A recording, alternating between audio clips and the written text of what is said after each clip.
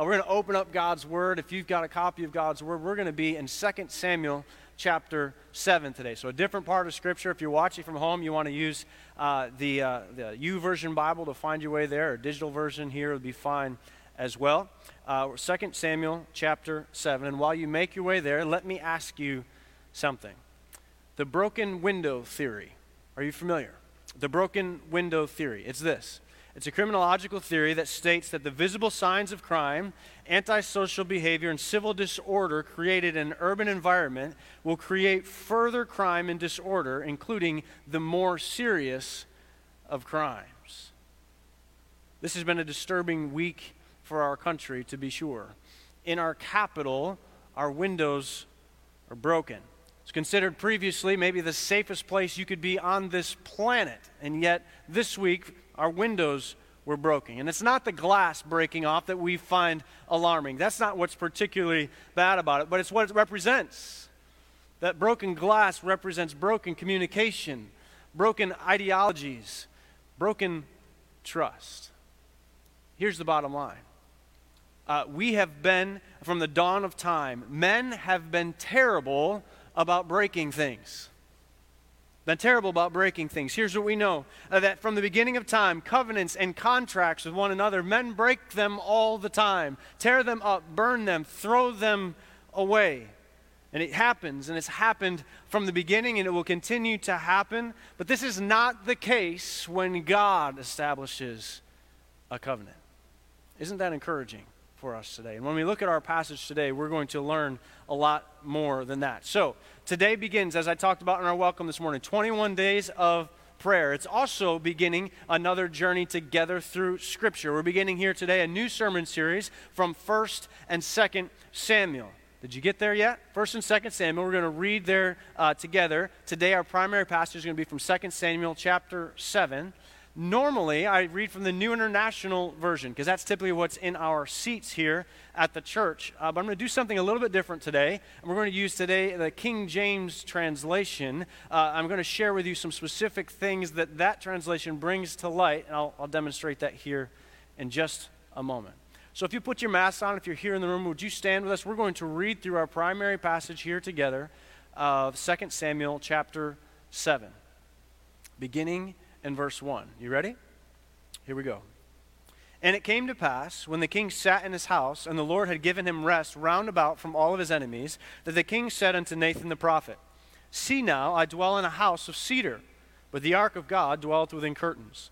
And Nathan said to the king, Go, do all that is in thine heart, for the Lord is with thee. And it came to pass that night, when the word of the Lord came unto Nathan, saying, Go and tell my servant David, Thus saith the Lord, Shalt thou build me a house for me to dwell in? Whereas I have not dwelt in any house since the time that I brought up the children of Israel out of Egypt, even to this day, but have walked in a tent and in a tabernacle, wherein I have walked with all the children of Israel. Spake I a word with any of the tribes of Israel, whom I commanded to feed my people Israel, saying, Why build ye not me a house of cedar? Now therefore, so shalt thou say unto my servant David, Thus saith the Lord of hosts, I took thee from the sheepcote, from following the sheep, to be ruler over my people, over Israel. And I was with thee whithersoever thou wentest, and have cut off all thine enemies out of thy sight, and have made thee a great name, like unto the name of the great men that are in the earth. Moreover, I will appoint a place for my people Israel, and will plant them, that they may dwell in a place of their own, and move no more, neither shall the children of wickedness afflict them any more, as before time. And as since the time that I commanded judges to be over my people Israel, and have caused thee to rest from all thine enemies, also the Lord telleth thee that he will make thee a house. And when thy days be fulfilled, and thou shalt sleep with thy fathers, I will set up thy seed after thee, which shall proceed out of thy bowels, and I will establish his kingdom. He shall build an house for my name, and I will establish the throne of his kingdom forever. I will be his father, and he shall be my son. If he commit iniquity, I will chasten him with the rod of men and with the stripes of the children of men. But my mercy shall not depart away from him, as I took it from Saul, whom I put away before thee. And thine house and thy kingdom shall be established forever before thee. Thy throne shall be established forever. According to all these words and according to all this vision, so did Nathan speak unto David. Let's pray together. Lord, we pray this morning that you speak to us once again through your holy word. As we begin a new year together, Lord, we pray that it would be a year of restoration. Lord, we pray that it would be a time that you would restore our vision, restore our passions, restore our relationships, restore our health. Lord, we pray that as we begin this journey together, Lord, that you would help us fix our eyes on you, the author and the finisher of our faith. We trust you in all these things, Lord. In Jesus' name we pray. Amen. Amen. If you're here in the room, you can be seated. Now, if you want to have a good time, invite all of your friends together and then read a chapter aloud out of the King James Version of the Bible and see how you're doing. You get tongue twisted. It's a little bit different. There's a little bit of nuances there that you're not used to saying. In the ancient world, certainly one of the most famous people to emerge was a strategic thinker, a military conquistador, and certainly a young man who was a student and the most celebrated student of a philosopher named Aristotle. This young man was the son of King Philip of Macedon. He's known throughout the Western world by a name and title, what? Does anyone know? Alexander the Great. Alexander the Great. Now, he is known by this title because he embarked on a military conquest throughout the entire region of the Mediterranean world. He went out on this endeavor not only for military reasons, but for scientific reasons and cultural reasons as well. Because he was a student of Aristotle, Alexander was keenly interested in science, and it's been said that this was the most heavily funded scientific endeavor in all of human existence until the United States started to send people to the moon. Isn't that interesting? That until then, this was the highest level of financial involvement to be able to send, because while along with his soldiers as he was going and conquesting the region, he was also sending a whole army of scientists, and they were collecting all types of samples from all around the regions of plant life and animal life, and making sure that they were documenting things as they went along the way. This was all part of Aristotle's influence on Alexander. But don't miss this, because it's one of the things that we all know about Alexander, was that his desire was to bring unity to the ancient world. He was looking for cultural unity. And this program, the program that he developed, became known as Hellenization, or that word means to make you Greek in many ways. And so each of the areas that he would take over, when he would take over in conquest a region, then he would teach them and have them taught and force them to learn a new language, this Greek language, so that they would be unified and there would be unity in all of the area that he took advantage of. And so they would introduce this new Greek language to the places they would go. And for instance, for us, the New Testament text that we hold in front of us was originally written in Greek, because they, the Jews, were Hellenistic Jews who had been taken over by Alexander. What I'm interested today, though, is drawing particular attention for you and for me at this title that has been given to Alexander. He is called Alexander what? The Great. He's called great because of the apparently unprecedented level of achievement that he was able to accomplish in his lifetime. But I have a bone to pick with historians. At the end of the day, let's consider when we go back into the ancient world and start passing out titles like this, titles like the Great, we have to consider there's another figure, another young soldier, another young man who is deserving of this title far more than Alexander could ever dream of. And that person is going to be the subject of our messages and our sermons over the next 12 weeks. That's the Old Testament character that we are going to talk about the life of a man that I would be arguing that you should call David, King David, David the Great. David the Great. You see, there's one thing that we cannot say about Alexander of Macedon.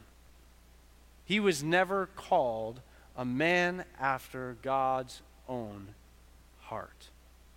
That title, that distinct title, that distinction was given to King David, David of Israel, David the Great.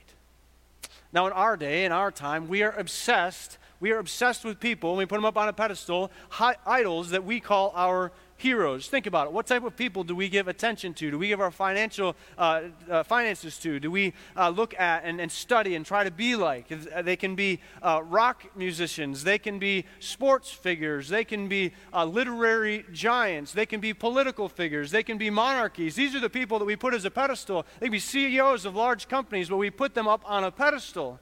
And I think that you could look at those giants and look at their accomplishments and military generals and so on. They're so elevated at the status of a hero.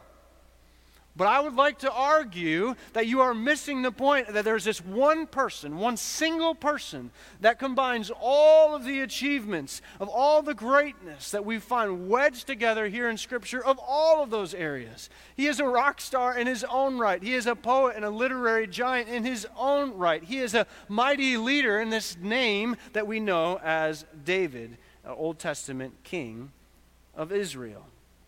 His kingdom, in fact, is so exemplary, so intentional, that the very kingdom of God would become associated with the kingdom of David. So much so that even Christ's kingship in the New Testament is seen as the completion and the fulfillment of the kingdom of David. So why does this king, this exemplary king, but he's not even the first king of Israel. Chronologically, he's the second king of Israel. Why does he hold so much weight? Why does he hold so much space? Why does he hold so much value to the people of Israel? Why would we ever call him David the Great? Because actually, we find out that David brokered a contract between the God of the universe and himself.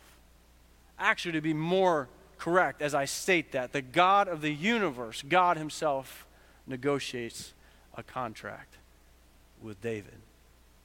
And this contract, knowing from the dawn of time, knowing that men have a terrible record of breaking things, God determines that he will hold and he will fulfill both sides of the contract himself without any of David's help. Today we'll find an important revelation about God and the way that he moves on this earth and his purposes for mankind here on this planet.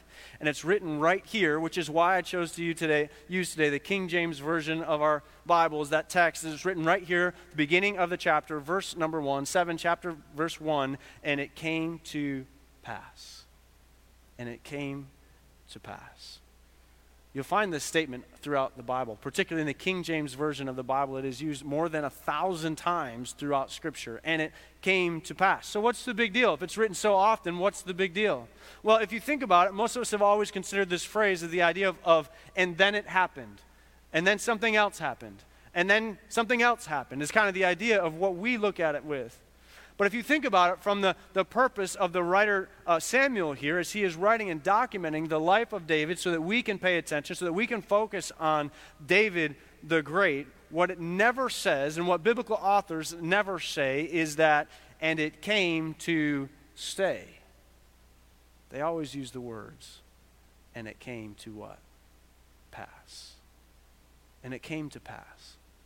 You see, nothing in this world, no one in this world was ever intended to be permanent. No, not even King David. David the Great. David, the man after God's own heart. Not even he would be able to have that title of permanence. It came to pass. David's son Solomon, after David dies, Solomon writes the words that we are familiar with that would encapsulate all that we experience here on the earth. He says this: life is a vapor. It's a mist. It's vanity. It's here today and gone tomorrow. So let's read Samuel's words here again, beginning in verse 1. It says this: And it came to pass, when the king sat in his house, and the Lord had given him rest round from all of his enemies, the king said unto Nathan the prophet, See now, I dwell in a house of cedar, but the ark of God dwelleth within curtains. And Nathan said to the king, Go, do all that is in thine heart, for the Lord is with thee. I've introduced you to Alexander the Great. We've talked about David the Great. Let's introduce our third character this morning, Nate the Great. Some of you saw that coming. So Nathan the prophet, when we talk about Nathan the prophet, he's a great guy. And his job is to, at this point in his life, see, later in his life, he's going to look David square in the eye when it comes to the sin of Bathsheba, and look him in the eye and give him this parable, and look him in the eye and say, you, David, you are that man.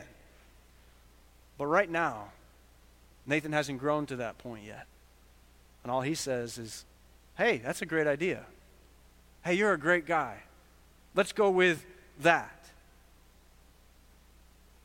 This is a great idea. Do whatever you want. No one can stop you. You're David the Great. You're pretty hot stuff. They're living there. David is living there, sitting in an easy chair in a cedar house. You know what cedar smells like? You familiar? Familiar with like that smell of cedar? My grandparents put an addition on their house a few years back, about 8 or 10 years ago. And in that house, what's beautiful about that house is they live in a ranch. They added this kind of wing off the back of the ranch, but that's a ranch house, and many of you live in ranches, that's fine. But their ranch house is actually on a ranch. It's fantastic. And so you come through into their master bedroom, and the doors spill open, and you kind of walk out, and there's this covered porch with a tin roof on it, so you can sit there in your easy chair, and the rain will pitter-patter on the roof, and that ping on the roof, and as you're sitting there looking out over the pool that's right there by the side, off of the back door, then behind the pool, you look a little bit further, and you'll see the horse pastures that are there, and the horses are out grazing in the pasture with the wooden fences all the way around the pasture. It's a beautiful scene. It's something that after I work here for 114 years and retire, I might be able to have something like this. I love it there. But when you go there, if you ever visit my grandparents' house, you decide to walk into their bedroom and go into their closet. They put in cedar closets in their bedroom. It's fantastic. I don't know if you've ever been in a cedar closet. You go in and you take a deep breath and you just smell the cedar. And it smells like westerns, and it smells like leather, and horses, and saloons, and it smells like, what is that president's name? I want to make sure that I get his name right. Oh, I wrote it down. I want to make sure. It smells like Teddy Roosevelt. I mean, there's just something gritty about that. Like you can be Huckleberry Finn and just go in there. You can smell him. He's talking to you in there. It's incredible. This is what David is doing. He's sitting on his easy chair on the porch. Rain is falling on the roof, pitter-pattering on the roof. He's looking out at all that he has, and he realizes, he sits there and it comes to the realization, he says, wait a minute. I'm just a sheep herder. What on earth am I doing here? He takes a deep breath, and his shoes smells good, and his clothes smell good, and everything smells, it's all wonderful, and it's great. And he says, I've got to do something about this. I'm sitting in this house, and it's beautiful, and it's perfect, and the ark of God is in a tent in the backyard. He says, something is wrong. I want to do something about it. That's his logic. He's thinking, I've got to build God a house, a temple. Nathan the prophet, Nate the Great, he goes, hey, that's Nate the great idea. Hey, that's a great idea. Go ahead, you do that. You do whatever you want to do, because that's the stage of life that he is in. Do it with all of your heart. But you know what? Nathan the prophet is dead wrong. And God tells him in the next few verses that he is absolutely incorrect. Why? Because it came to pass. Let's look at David's big plans for God's house. He's all excited. He wants to tell everybody about it. You see, David believed that God of such glory should have a house that would be fitting of his majesty and his wonder. David wants to give something back to God who has given him everything. David has no ulterior motives and trying to do something for himself. He's actually trying to do this for the Lord. He wanted God to be exalted. He wants the Lord to receive the glory and honor that he deserves. But David missed something. David the Great here. David the mighty king. When David ascends to the throne, he conquers, he takes over, he extends the borders of Israel to the greatest extent that they would ever be extended. Even today, it's the largest that they had ever been in terms of geography as under David's rule and under David's authority. But David missed something. David was settled into his palace. David the Great now had rest from his enemies. But David made some misguided assumptions that this arrangement would be permanent. as he's thinking through things, looking through things, at the expansion of God's people, that the great I am, as he had promised to Abram, who became Abraham, and now they are coming back into the promised land, and they are now under his great leadership and under God's great movement, now had given them peace in the promised land. This must be the end. Capped off by his leadership, both militarily and spiritually, David the Great as king. This must be it. But Israel's prominence had not come to stay. It had come to pass. It had come to pass. Look at verse 4.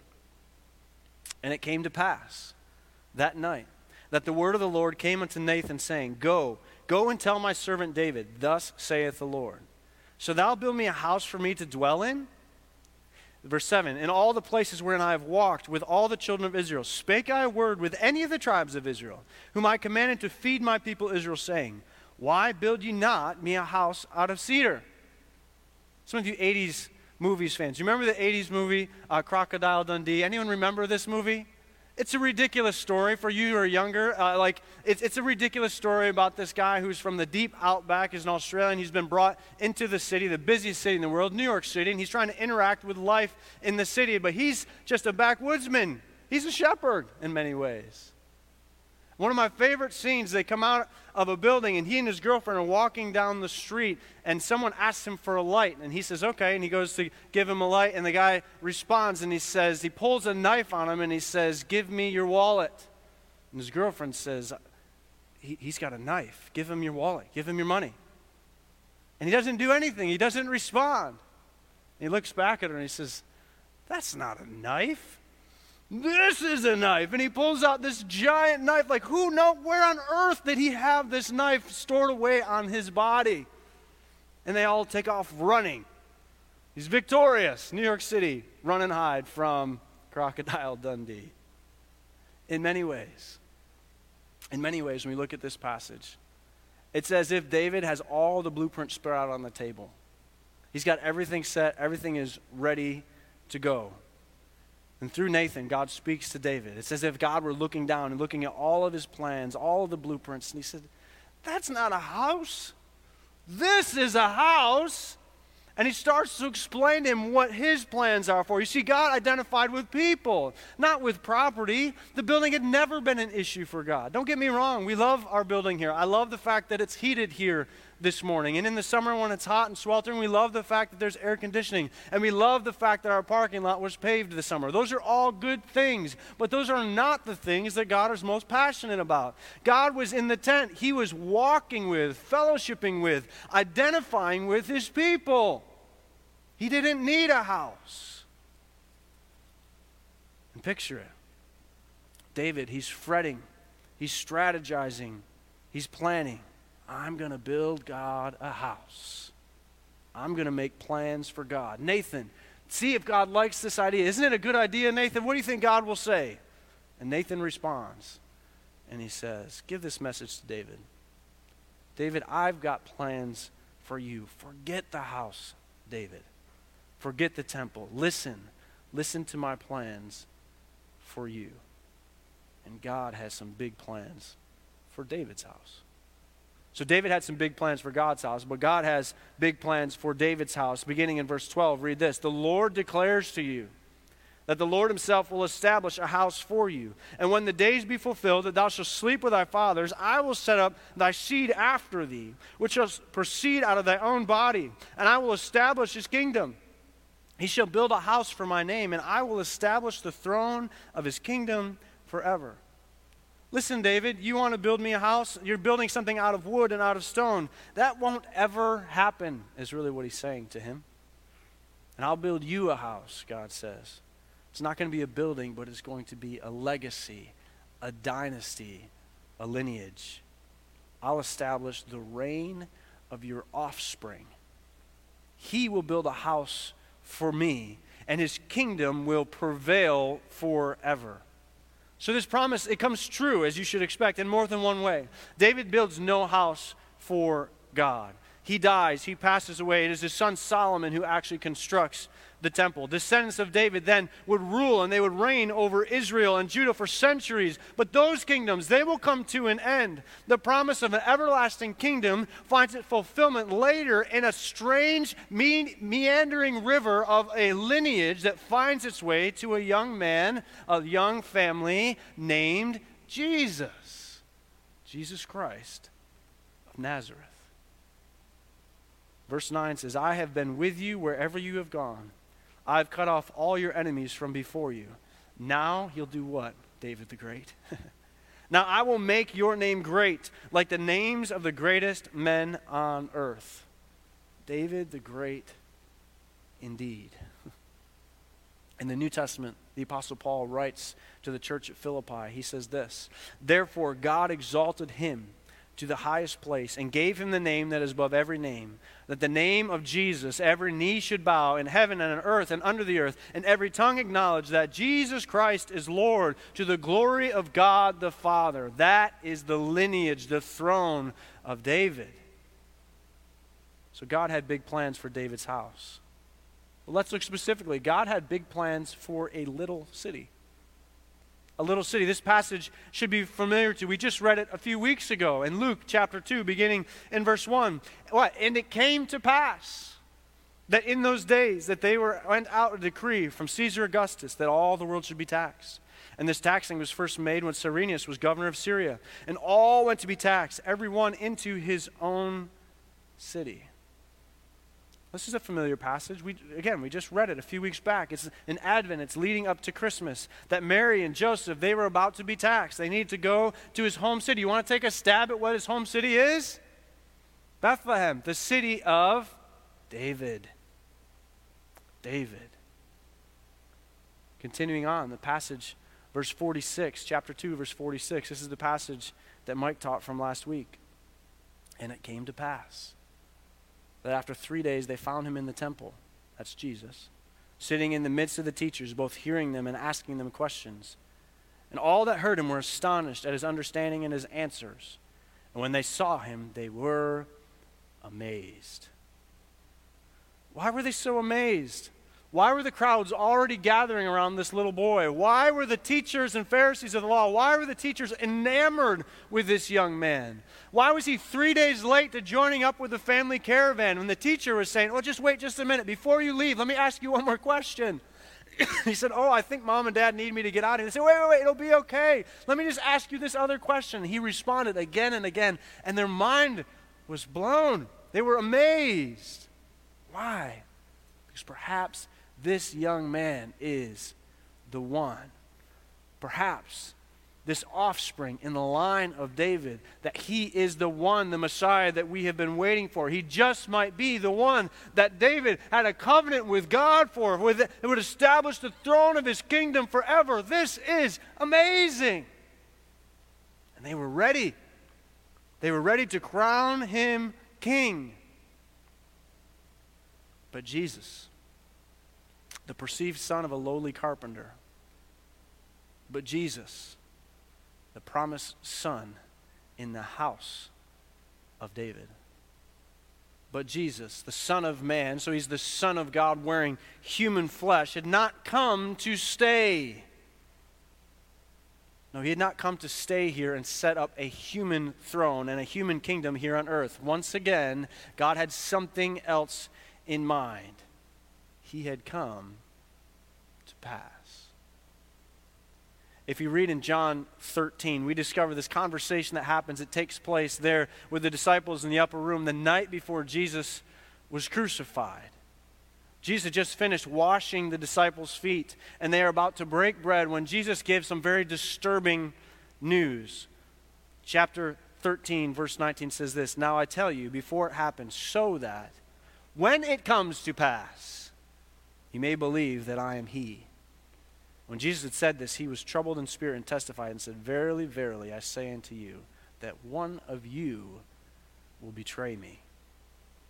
The disciples are stunned.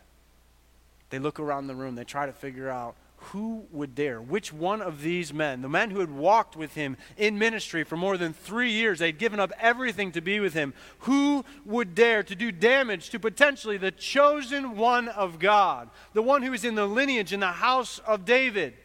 And at Peter's prompting, he pushes John, and John finally asks the question, who is it that will betray you, Lord? Verse 27 says, it is the one to whom I give this piece of bread when I've dipped it in the dish. Then dipping the bread, he gave it to Judas Iscariot. What you are about to do, do quickly, Jesus said. Judas takes the bread, he leaves. The remaining disciples are confused. What is going on? What is happening? Did Judas go out and get something for the Passover? They knew that he was managing the funds. Did Jesus give him a task before he left? What is this all about? They had no idea that he was going out and he would turn over Jesus and them to their enemies for a price. The more unthinkable thing that they could possibly do. And then Jesus says this about their leader, Peter. Jesus tells them that Peter would betray them 3 times that very night.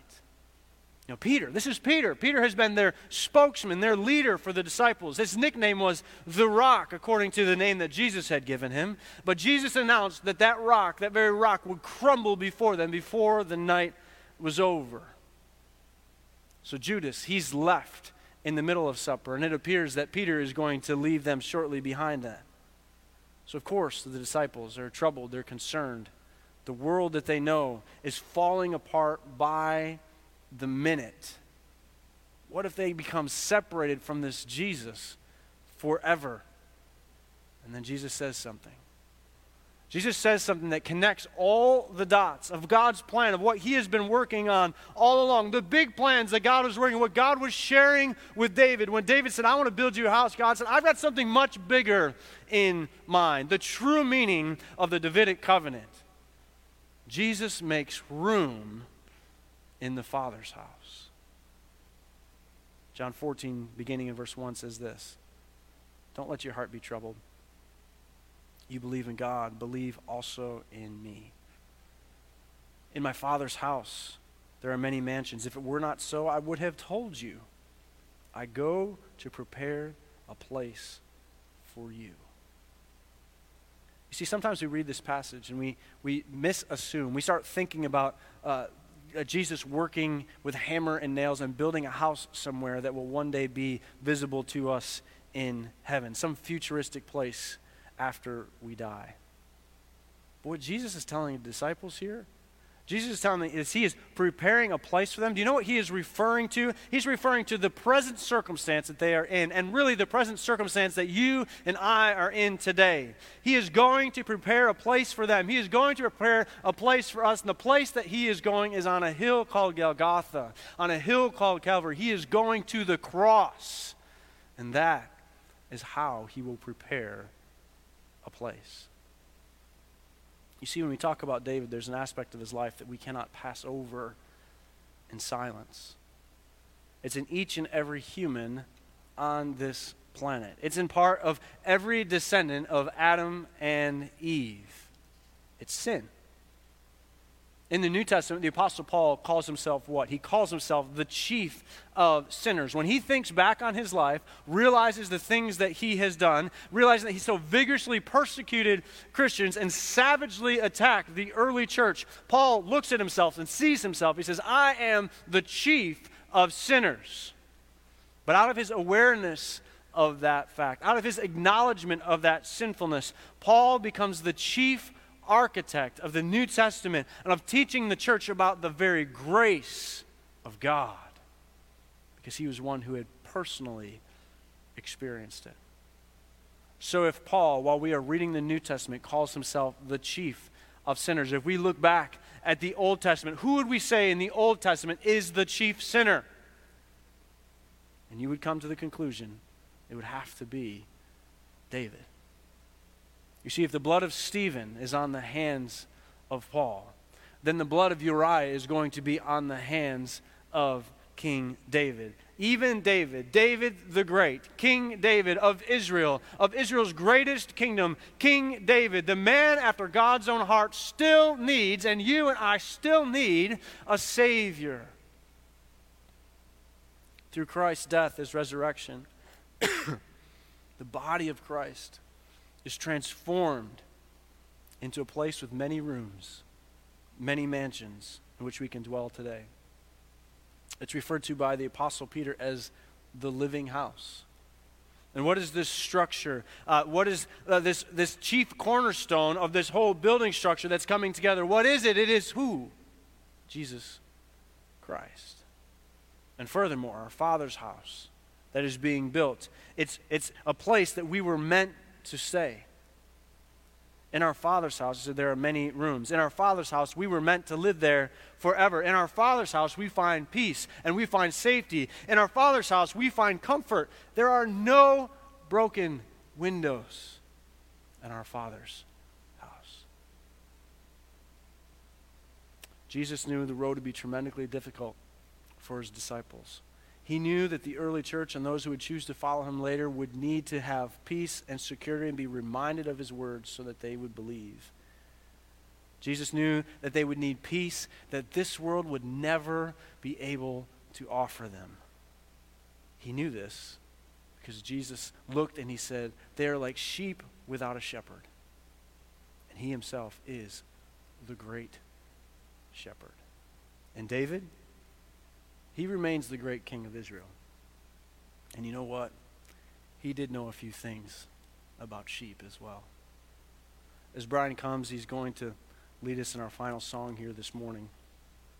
I want to read for you probably the most familiar psalm that you know. As David pens these words, though, think about it in the context of what was meant to be permanent, what was meant to pass away. Psalm 23 says this, "The Lord is my shepherd, I shall not want. He maketh me to lie down in green pastures. He leadeth me beside the still waters. He restores my soul. He leadeth me in the paths of righteousness for his name's sake. Yea, though I walk through the valley of the shadow of death, I will fear no evil. For thou art with me, thy rod and thy staff, they comfort me. Thou preparest a table before me in the presence of mine enemies. Thou anointest my head with oil, my cup runs over. Surely goodness and mercy shall follow me all the days of my life, and I will what? I will dwell in the house